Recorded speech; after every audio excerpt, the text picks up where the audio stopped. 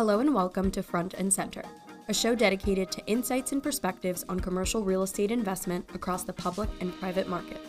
For more information, please visit CenterSquare.com. Welcome back to another episode of Front Center.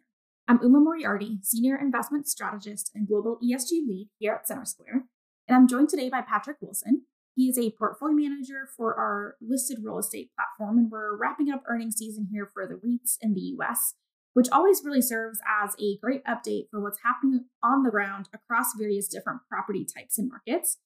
Patrick, I know you've been busy synthesizing what came out of earnings season, what that means as we look forward. So thank you for joining us today to talk about that. Absolutely. Thanks for having me. Let's start out with an easy one. We expected industrial to slow going into this earnings season, and it played out pretty much as we expected. But maybe just share with us, what were your key takeaways from that sector? Yeah, happy to share. As it relates to industrial, we of course saw the scare that was the supply ramping over the last 4 quarters. That has led to kind of upticks across the board in vacancy levels. And as soon as we said that, we started seeing that supply started coming off pretty quickly, meaning shovels down, at least in the REIT sense and the broader market. People really deferred or flat out delayed altogether the projects that they had planned. So we've seen, to be fair, flatlining rent growth. We've certainly seen these years of mid-teens and high single digits, low double digit type rent growth that's come through COVID. That has gone to effectively zero, or call it somewhere in very, very low single digit levels. Flatlining is what I would call it. And the fortunate thing, though, is in the last 2 quarters, we've seen that rent growth come off, but we've also seen starts fall greater than 40% across the U.S. And so while demand has come down a little bit, we've seen softening demand to the tune of about 12% softening year over year. That's been met with a greater than 40% slowdown in supply coming to market. So that supply really does seem to be slowing down enough to meet some of the softening demand and lead us to kind of a flatlining rent level. We've also been hearing a lot about the nearshoring and onshoring of manufacturing. Is that something that you're seeing across any of these markets?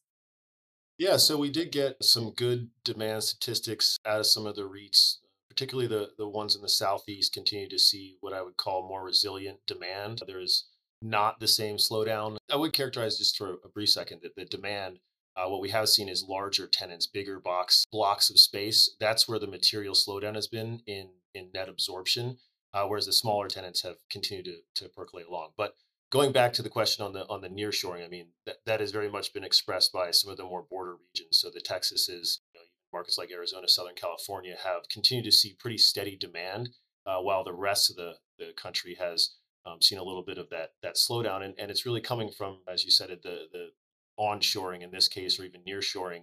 We're seeing that percolate across south of the border in Mexico. So to give you a sense of that, because usually when we think about dry bulk warehouse, that's a logistical sense, whereas which would differ from manufacturing. We've seen in that same tape of a 12% softening in warehouse demand, we've seen greater than 50% increase in manufacturing net absorption year over year. So that's 23 over 22. And the preponderance of that has been really in the Southeast is where you're really seeing things. And it's particularly played into a lot of the EV, electric vehicle production is starting to take place. So very much seeing that theme, as I said, playing through in the southeast of the U.S. and other border regions of the U.S., as well as in the north end of Mexico, we're seeing some as well. Awesome. Switching to the residential front, we had Rob Goldstein on a couple of weeks ago to preview earnings season, and he was concerned about weakness in certain Sunbelt markets because of higher supply. But something even more interesting, I think, came out of the results we saw from the multifamily REITs, and that was really the difference between the performance that we saw for Class A versus Class B properties. Can you talk a bit more about that? Great question, because that was probably the bigger takeaway. As you stated, we expected with the big upticks in supply that Sunbelt, as they did, and we saw new October rent, new lease signings fall off much greater at a greater pace than coastal. So Sunbelt absorbing some of that supply, expected to peak in mid-24 is our best look at supply right now. When we look at the A's versus B's, to your point, what's been different this time around is really you would typically think that nobody's building a brand new B and describe A's and B's versus as function of price point. And with construction costs where they are, it really doesn't pencil to building or delivering Bs right now. And so typically you'd expect the As to suffer kind of as new A supply comes in and compete against that As. And that's a little bit different than what we're seeing right now. So in the Sun Belt, as we came through COVID and we saw mass migration to lower tax regimes, we saw that B pricing really compress to A pricing such that the delta was not that meaningful to jump from an A to a B in those Sun Belt regions. And it was also mentioned on the call by a couple of management teams that the use of technology in order to price shop has created a much more sophisticated renter, and that they can now, with aggregators online, see who's offering how much free rent, what would be my net effective rent, et cetera. And that's very different than what we've seen in prior supply cycles. And so as a result, much to our kind of surprise or a little bit counterintuitively, Bs have actually been suffering every bit as much, if not more, than the A product in these Sun Belt markets that are experiencing a high amount of supply. So kind of these B renters taking the opportunity to go and in a market like Nashville or Austin that's seeing tremendous amount of supply, you're often getting 1 month to 6 weeks, even a little bit more than 6 weeks in some cases, of free rent in these A products, these brand new build products. And as a result, what it's lending itself to is that B renter saying, okay, well, I'll jump out of that B product and be able to take advantage of some free rent being offered. And my net effective rent on the full year basis won't be all that different than what I'm currently paying. So that was certainly a bit of a nuanced and differentiated take on how we're seeing this supply unfold. Yeah, super interesting stuff. And I think as we think about the consumer, something else that we've really been watching is just the general strength of the consumer, which was fueled by all of that excess saving that we saved up during the pandemic. But much of that's really been spent at this point. Are you seeing that impact the retail sector? Yeah, so I would characterize that by saying that the consumer's savings through COVID and some of the stimulus that was given to people out of work, et cetera, during COVID has really been weaned off and whittled through so that there's not really much left for particularly the lower income cohort. So unfortunately, when that excess savings comes off, it really first pinches on discretionary spending. And the way that coming through earnings, as I look through what was reported across retail. So we have kind of the larger mall closed in retail format. And then we also have more of the open air neighborhood shopping center format that's usually kind of a grocery anchored center that we can probably all picture in our head. When we think about that, we look at the trailing 12 months sales of the malls, which is traditionally around 70% discretionary spending. So this is much more clothing, accessories, jewelry, et cetera.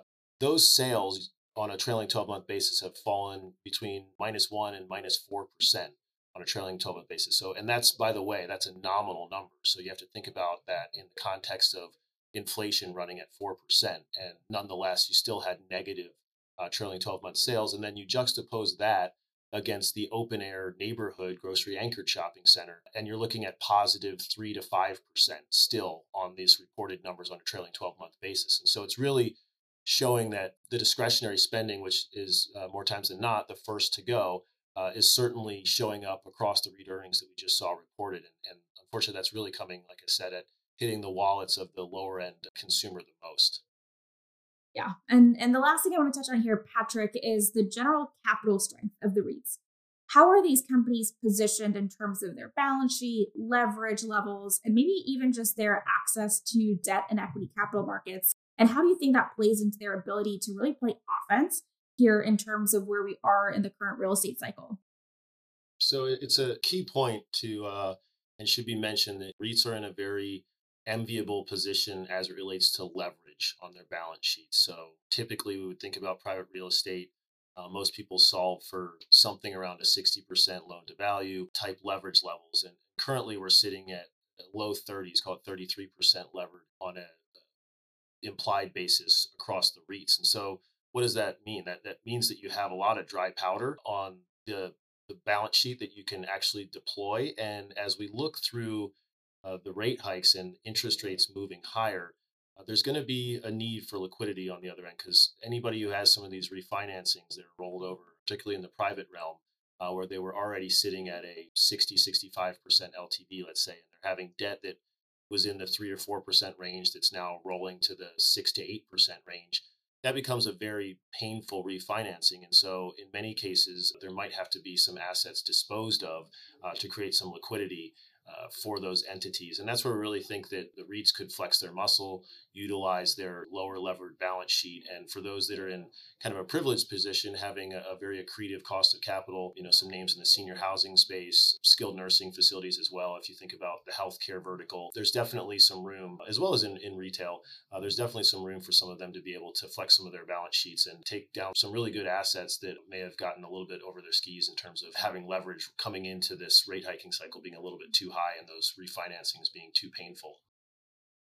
Yeah, I think when you have times of volatility and dislocation, you always end up finding really interesting opportunities. Great. Well, I think that's all we have time for here today. Patrick, thanks again for joining us. We'll be taking a quick break next week to celebrate Thanksgiving here in the US, but we'll be back the week after that with another episode of Front and Center.